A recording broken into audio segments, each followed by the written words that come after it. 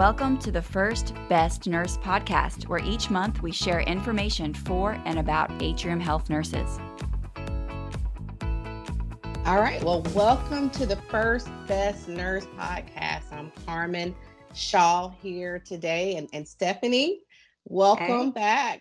Yeah, good to see you as always. Yeah, we've had some really good topics going on this year. We've had a great year, and it's going to continue today.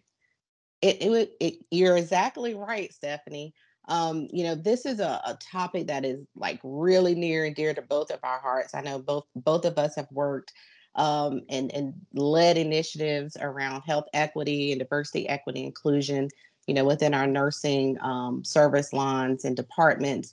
But we are just so excited today, everybody, to have some wonderful leaders, but these are female powerful women within our organization and within the space of health equity and diversity, equity, inclusion, which is so critical during this time of healthcare changes, healthcare system changes, and really, meeting the needs of our community and population. So I'm excited to have three great leaders here today: Peggy Harris, Brandi Newman, and Dr. Jakkie Opollo here today. I'm going to let them introduce themselves to the audience, and then we'll get right into the discussion because we have lots of questions. Right, Steph?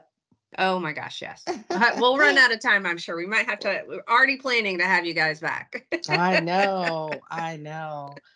Well, Peggy, I'm going to let you start, and then we'll do Brandi, and then end with Dr. Opollo. Welcome. Great. Thank you. Thank you so much, Carmen. I'm Peggy Harris. I am the Chief Diversity Officer for the Greater Charlotte market of Atrium Health, as we are now Advocate Health. I have been in this position. I've been with Atrium Health now for close to 30 years. And my background, I am a nurse. I still proudly maintain that connection to the work. And in my role as Chief Diversity Officer, I lead diversity strategy and execution for the Greater Charlotte market. Glad to be here. Thanks for joining us. My pleasure. Hi, everyone. Thank you guys for having me on. I'm Brandi Newman, Senior Vice President of Community and Social Impact Strategic Operations at Advocate Health. I have executive oversight for the day-to-day operations and strategic services that position Advocate Health as a national leader in community and social impact and health equity. I'm also a nurse. So Peggy and I and Jakkie, Carmen, Steph, we all have that in common. I've been with the system for 18 years and worked in hospital operations in the past. And so nursing is near and dear to my heart, and health and equity is near and dear to my heart. So this podcast is something that I'm very excited about today. Well, hi, everyone, and thank you so much for having me. I am Jakkie Opollo, and I serve as the Vice President of Talent Initiatives and the Regional Chief Diversity Officer for Atrium Health Wake Forest Baptist. Really delighted to be on this podcast with all of these amazing nurses, and just really looking forward to the conversation to really describe and discuss how nurses can make remarkable impact in the DEI and health equity space. In my role, I am responsible for ensuring that diversity, equity, and inclusion best practices and principles are threaded across our talent cycle in the way we attract and recruit and develop, engage our talent and our workforce, and that is critically important in advancing, our mission, our vision, and our goals for the organization. So thank you for having me. Looking forward to the conversation. Thank you all for being here. And before we start, can I just say how proud I am of you three and the fact, well, and really it just shows that, the growth of nursing and the growth of healthcare, that nurses are taking this leadership opportunity, but it's away from the bedside. It's an important part of healthcare, but it's non-traditional, and it's super exciting and really, really going to help move outcomes. Congratulations, you guys. Yeah, I agree with you, Steph. So we are going to get right into this topic. So let's just start with the basic question.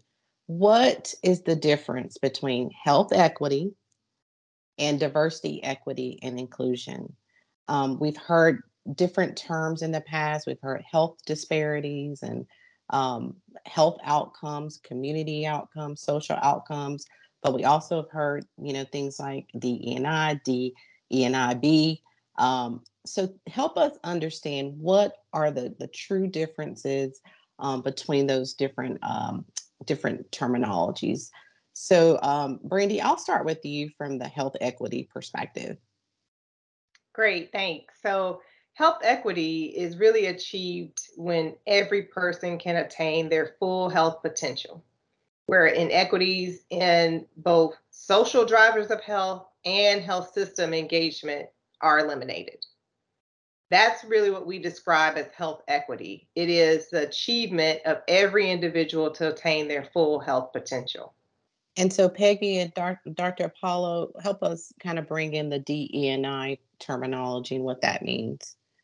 Sure. And I really love that we're starting this conversation by defining these terms. Yes. Because they are terms that are usually used interchangeably. They are very interlinked, inextricably linked, but they really have a different focus in terms of tactics and strategies to get the work done. So for me, when we talk about diversity, equity, and inclusion, I'm going to take a minute just to kind of define the three terms separately, right? When we talk about diversity really asks the question, are we represented?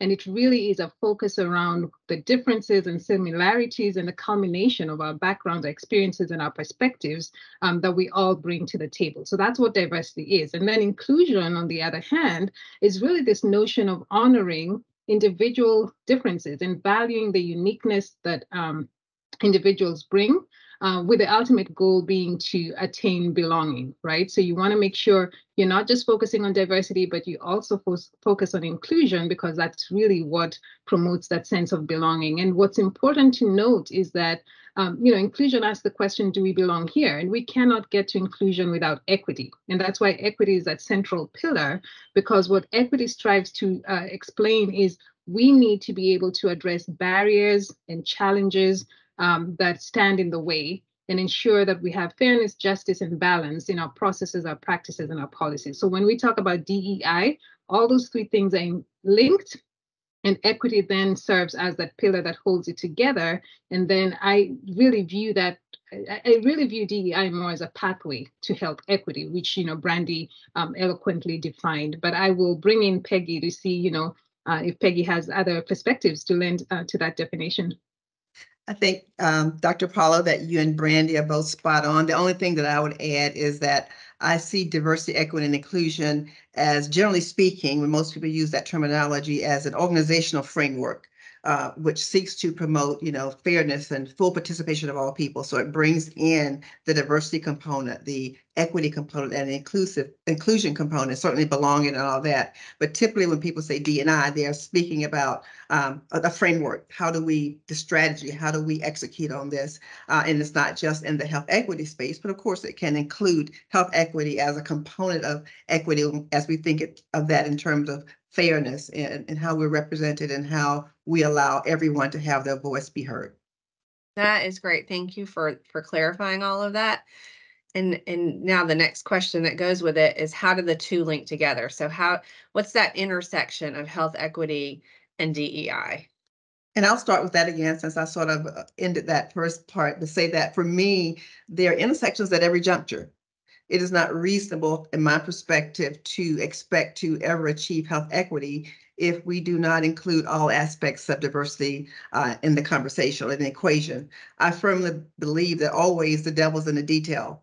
And if we do not analyze the work that we do or our processes from a multitude of angles, then our results will probably show up much differently than what they appear to be at first glance. So I think when we think about intersections, as we think of a person's ability to achieve their full wellness, if different people may have that at different levels. And so you have to think about diversity in that component. You have to think about inclusiveness, how included are people in decisions that affect their health equity. And when you think about just the framework, how we frame that and put that together. So for me, there are certainly different health equity, diversity, equity, and inclusion, different definitions. We're thinking of different processes when we think about that. but I think they're, as Dr. Paulo said earlier, they're totally linked. And in the healthcare space, which we're in, it's impossible, in my opinion, to really do a good job with one if we're not totally immersed in understanding how they relate together. I will add to that and just say, I mentioned earlier that DEI is the pathway to health equity, right? And Brandi defined what health equity is, but you also must understand that we cannot achieve that health equity if we're not taking into account the diverse dimensions. So we have to achieve that ultimate health potential. It has to be regardless of race, gender, ethnicity, abilities, etc. And those are common terms that we use when we're talking about diversity dimensions. And Peggy alluded earlier to frameworks, right? So in our context at Atrium Health, and now going into Advocate Health, we have 4 pillars of what we consider part of our DEI agenda. And we talk about what are the populations that we impact when it comes to DEI: patients, teammates, community, and learners. And so when you talk about the intersections between DEI and health equity, what we strive to do is make sure that, number one, the experiences of those 4 populations are equitable, but that we also understand that you cannot achieve health equity without a culturally competent workforce, right? And we know that there's evidence out there that shows that when you have cultural discordance, so, when your workforce does not reflect the patient population that you have, it can have significant implications in terms of patient-provider relationships and outcomes and access, et cetera, which I think Brandi would probably be best suited to talk about our health equity intersections and how that also ties into our DEI framework. Right, that's right. So our health equity framework, or social impact strategy, as we called it, is a holistic approach to health equity at Atrium Health and now at Advocate Health. And that holistic approach really is embedded on a foundation of addressing structural inequities. And so when you talk about structural inequities, it really starts and is rooted there. How do we eliminate the structural inequity that's already embedded in our institutions? Policies and laws, also our systems, and not just the healthcare system, but legal system and education system and government, et cetera. Those structural inequities is what has caused this inequitable distribution of resources and opportunities for individuals. And so those structural inequities is what has led us to having inequity in our social drivers of health and inequity in the ability to engage the health system. So our holistic health equity framework addresses all of those things. It starts with access and that engagement in the health system, the opportunity to be able to access healthcare resources that are available to you, affordable to you, but not only that, free of bias based on any inherent or uncontrollable characteristics, which is where there's an intersection, of course, with DE&I. And then quality and outcomes, which is where most health systems lean in when it comes to health equity. That's the first place, is to address those clinical disparities. We would say that's definitely important work, but it begins via access. We have to address the quality, how we care for individuals and what those outcomes are. But we also have to address this other part that many health systems are beginning to address now, and that's the social drivers of health. And at our system, we look at it in 2 regards. One is the acute social needs. I like to say the patient in front of you today that has a social need. How do we assess and address that immediately? And so it should be as easy as a provider prescribing a medication or ordering a lab. It should be just that easy for a provider to address a social need that a patient has, because that contributes to their overall health and well-being. And then there's the social drivers of health, which is looking really downstream, upstream, to say both ways, I would say, to say, how did the patient get to us in the first place like this?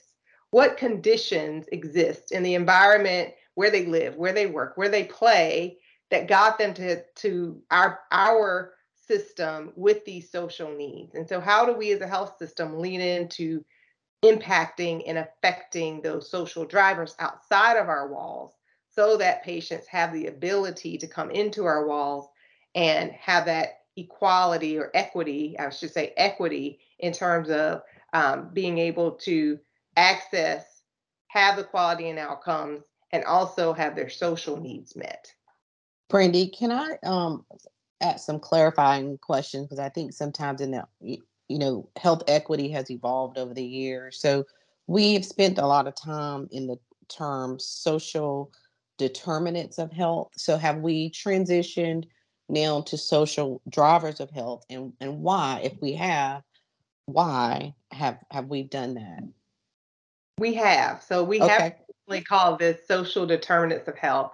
And we've learned that really a person's social resources shouldn't be determined. People are not responsible for, right, the environment in which they were born. And so what we are now beginning to use as language is these are the things that are driving their health from a social perspective to be this way instead of it being determined. Because when you say determine or determinate, one assumes that it is what it is and it can't be changed. It can't be modified. It can't be improved. And so we know that we have the ability to not only assess and understand what those social needs are, but also to address them. And if we're going to address them and improve that situation, then we can drive improvement in health, which is a part of our mission in our system, by addressing those social needs. So that's the reason for the change. I'm so glad healthcare is moving in this direction Yeah. and recognizing the linkages that exist in somebody's life outside of the doctor's office or the hospital or wherever they land for healthcare. It's like in the past, it's almost like somebody has a nail in their leg and we're just treating the pain without removing the nail, and so they're always going to have that pain. We're not going to make it any better. If we remove the nail, then we can actually help them actually heal. So it's like we're finally embracing that and moving forward, and it makes so much sense. I'm glad. It's not easy work, for sure. It's not easy to pull the nail out, but it's so important. It's where I think there is the potential for some real exciting progress. Yeah, and meeting people where they are too, I think, is the other component. Peggy, let me ask, why does this work matter to you? You have been, as long as I've known you, as a colleague here, you have just been a out loud advocate around diversity, equity, inclusion. So share with me, or share with the audience, why does this work matter to you? Great. Thank you for that question, Carmen. And for me, I was going to also share a comment based on what Brandi shared just now, and which ties into this. So this is a great question. But Brandi mentioned the structural barriers that have, led to where we are today with a lot of the disparities that exist. And I am so proud, as a long-term teammate of Atrium, as you mentioned, I'm so very proud of the intentionality that Advocate Health and Brandi's team in particular, the intentionality with which they're leaning into that and not coming at it from a perspective of it's the way it is, it's always what it's going to be. And then to Stephanie's point, the healthcare industry totally is leaning, I think, into social drivers and trying to mitigate, but every organization is not. And so I am just very proud to be a part of an organization where there is intentionality, there's focus, and the intent is to disrupt those things that have caused us to be where we are and to put into place strategies to help move the needle so that we will advance the health and healing of our community. So I just want to say that out loud. And the reason why, Carmen, to your latter question of why this is important to me, I think because it's steeped in justice. I had a conversation with my team just recently and did a connect to purpose and mentioned a quote by Dr. King around not being satisfied until justice rolls down like waters and righteousness like a mighty stream. And for me, the work that we're doing is justice work. Health equity is justice work. Diversity, equity, and inclusion is justice work. And it's hard. I mean, there's so many conversations around it, but I think about my personal why. I have 4 lovely and accomplished daughters, and love them. They are very talented and they are very well accomplished. I have had a wonderful profession myself, wonderful work career, but everybody hasn't had that same level of blessings when it comes to this work. And so it's important to me so that I leave the healthcare industry in a better place than perhaps when I found it. 30 plus years ago. And so, but for me, it is about justice. It's about being fair and equitable and helping people to achieve at their full potential. That's inclusion. That's a feeling of belonging. That's been successful in whatever you're striving to do within the organization. But certainly at the core, health equity, because we're in the healthcare profession. Thank you for raising that. That is, it is justice work. And thank you for setting that apart. I don't think I looked at it in that manner. And I do agree with you. Our organization, has really not only just, committed to a mission and a vision on paper, but they have really, executed and acted that out. And we've seen some great outcomes and impact. Dr. Opollo, do you want to share why this work matters to you? Absolutely. I mean, there's so many reasons why this work is important, and I'll say it maybe in three ways. There's personal reasons, moral reasons, and business reasons why this work is important. So personally, as you all know, I was born and raised in Kenya, immigrated to the United States many years ago, and growing up in a culture of poverty, I never really perceived my situation as that of deprivation until I immigrated to the United States. And I began to compare lifestyle in the United States to lifestyle in Kenya.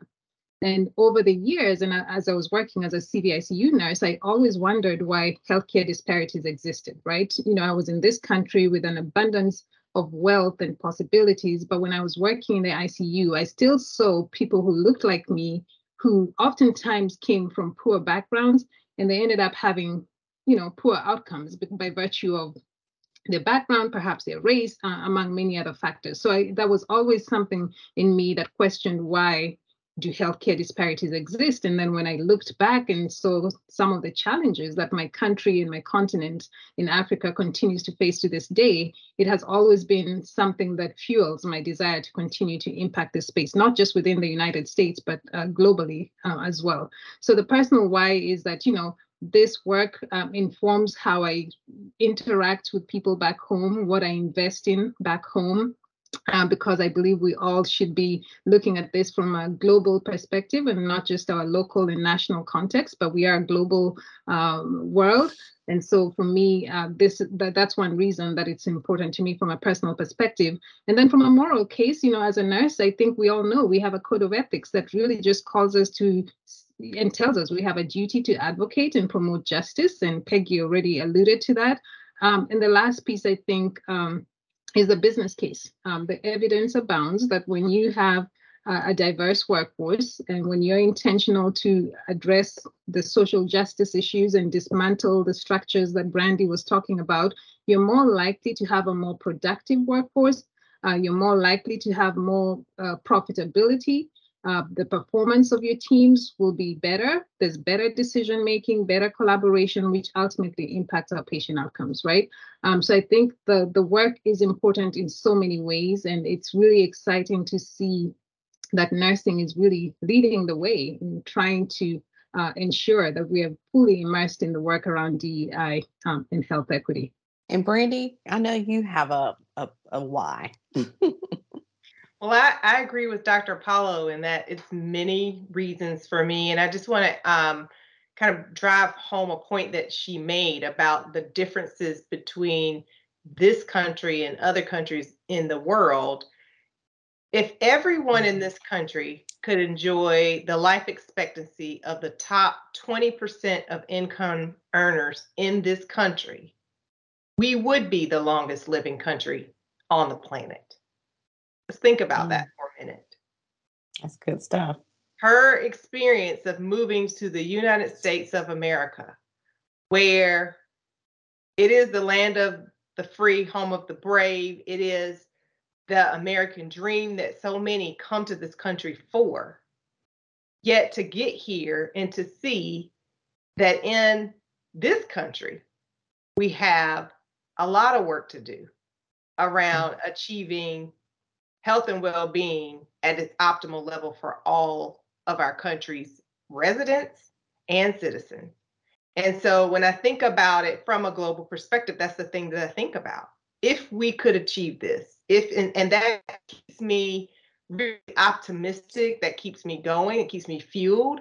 in doing this work is that we have so far to go, but if we get there, how wonderful it will be to look around and to have that goal and that dream that so many people strive for achieved.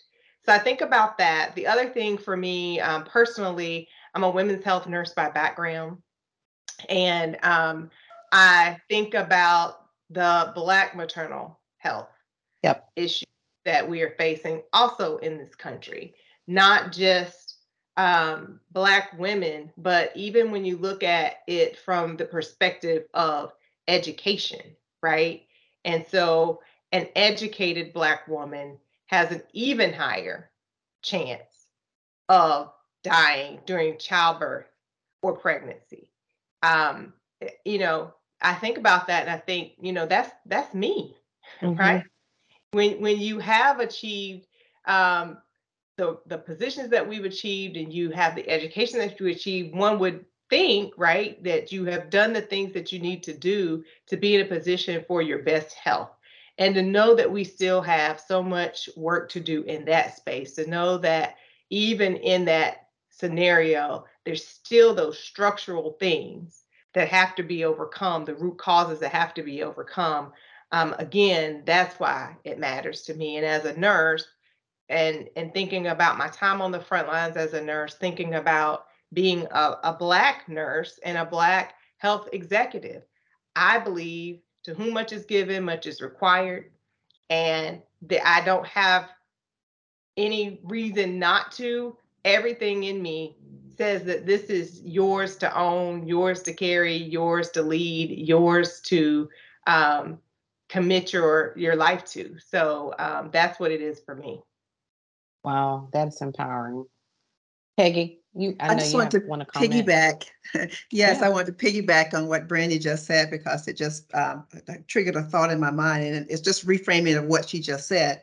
But as she spoke about globally, if what the top 20% in the U.S. have access to, and she called it out in her latest statement, the top 20% in the US, but when it comes to diverse populations, we don't all have the opportunity for that same level of attainment, even if we are in the top 20%, because of those diversity conversations. I think that's why this work is so important in the intersections that we're talking about. So exactly what she said, but I just want to say that out loud, that what we recognize is that, you can be rich and a person of color, and your health outcomes not nearly mirror the positive health outcomes as a person who's white and rich, same level of economic attainment or same level of education, et cetera, et cetera. And it's not just health, but it's in other areas as well when it comes to professional attainment and things like that. So Brandi said it well, but I just wanted to highlight that because for me, that is also into that justice conversation. Yeah. Oh, wow, that's great. That's powerful. Yeah, it's hard to hear, actually. It's painful and it's hard to hear that reality. With that in mind, though, knowing that, what is within Atrium or Advocate, what's our vision, our goals around this? Diversity, for me, our diversity agenda that Dr. Opollo shared earlier says it all, because we're looking for equitable healthcare and attainment for our patients, for our teammates, for learners and community. So for me, that would be our goal. And then also lean into our mission. Our mission is also that we take that tagline of improving health, elevating hope, and advancing healing for all as our call to action. So what would be the goal? Is that equitable attainment in all these areas for all? That would be my response to that question. And I'll add to what Peggy just said about that for all mission. Health equity is in our DNA, right?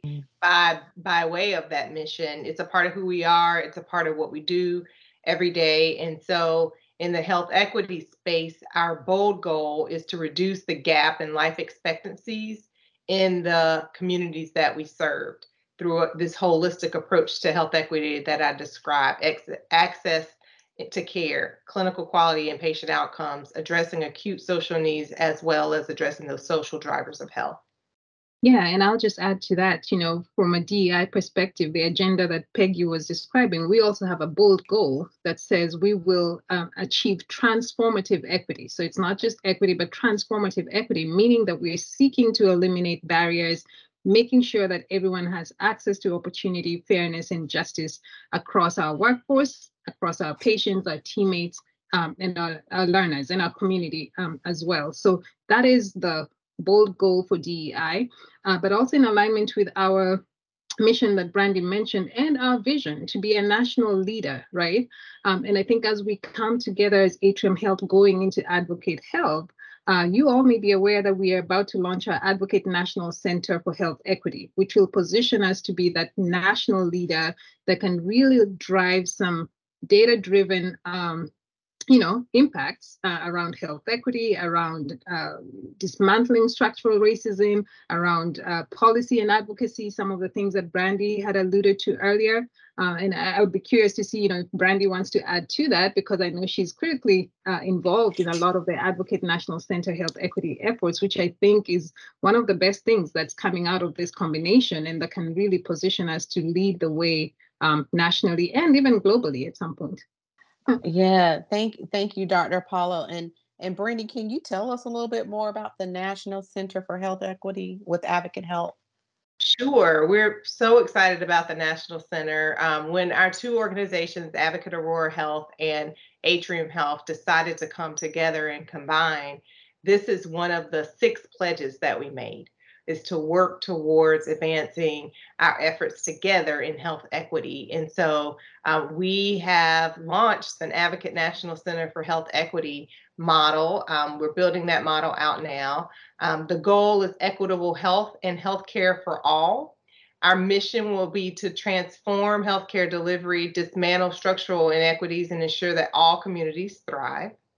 And our model is really one in which we have an incubation hub where we'll co-create, transform interventions, technologies, and products with clinicians in our communities. We'll have an enabling engine to develop and disseminate information, tools, best practices that create value and are supported, accelerated, and scaled. And then the center will serve really as a collaborating body or a convening body or coordinating body to listen, partner, and invest in organizations and people to ensure all communities thrive. One might say, there are these centers for health equity that exist already in the country, and how will you all be different? Well, the first thing that I think will make our center different and a national leader is that we will be unapologetically bold and optimistic. So we know that there's a lot of research out there that exists about health equity, and it's not good, as Stephanie shared earlier. It doesn't make you feel good whenever you hear those stark statistics. But instead of dwelling on what the facts are in our current situation, the goal of the center is to address those inequities and to go about it in a way in which we're bold. We do things we've never done before. We set goals like we've never set before. We engage the whole health system in a way that's never been engaged before. And we're optimistic that we can actually impact and affect the change. We'll be highly integrated into care delivery, using the full resources of the health system to impact health equity. And at the same time, deeply embedded in the community, obsessed with outcomes. And the goal will be to really transform our culture, taking healthcare and health equity to the next level. So I've heard our CEO describe it as health equity kind of 3.0. We've had version 1.0, we've had version 2.0, but now we're going to that next level to take it even higher. And so that's what that is what we're planning with the Advocate National Center for Health Equity, which will be a huge part of our system going forward. Thank you, Brandi, for sharing the Advocate Health vision for the National Center for Health Equity. I'm going to stay with you, Brandi, just a little bit. Can you share some of the initiatives or actions, specific actions that we are currently making here in the organization, or steps that we're taking, or actions or initiatives around health equity? And I'm going to also pass that same question along with Peggy and Dr. Opollo. Sure. We could spend the next hour talking about all the things that are happening in our system as it relates to health equity. I'm going to select one component of the health equity strategic framework and talk about it. I'm going to talk about access because we have done a lot, especially in the last couple of years, and taken the learnings of the pandemic and applied them to how we can improve access for underserved communities. We have invested heavily in our mobile health strategy in underserved communities. Across our system, we have 12 mobile care units now that include primary care, women's care, and dental care in our Midwest region.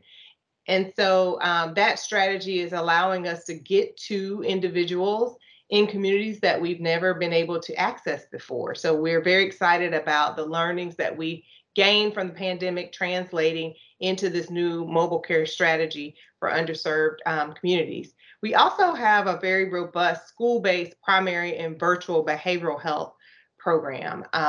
We are able to have access in schools that didn't have access to full-time school nurses or didn't have access for their students and or staff, where the school nurses can work with our pediatricians to have a secure telemedicine platform to evaluate, diagnose, and develop a treatment, all while the student remains at school or the staff member remains at school using virtual care.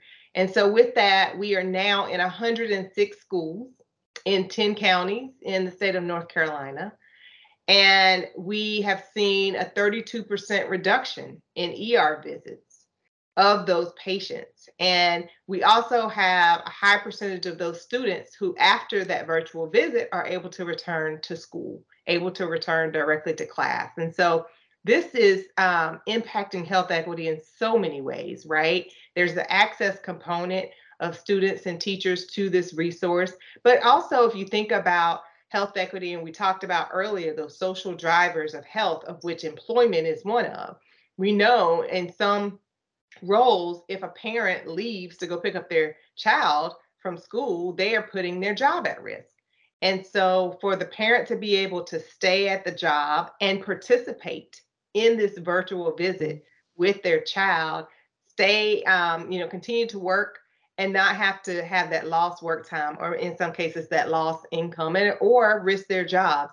That is just impacting those social drivers at the same time as access. We know that it's improving quality and outcomes.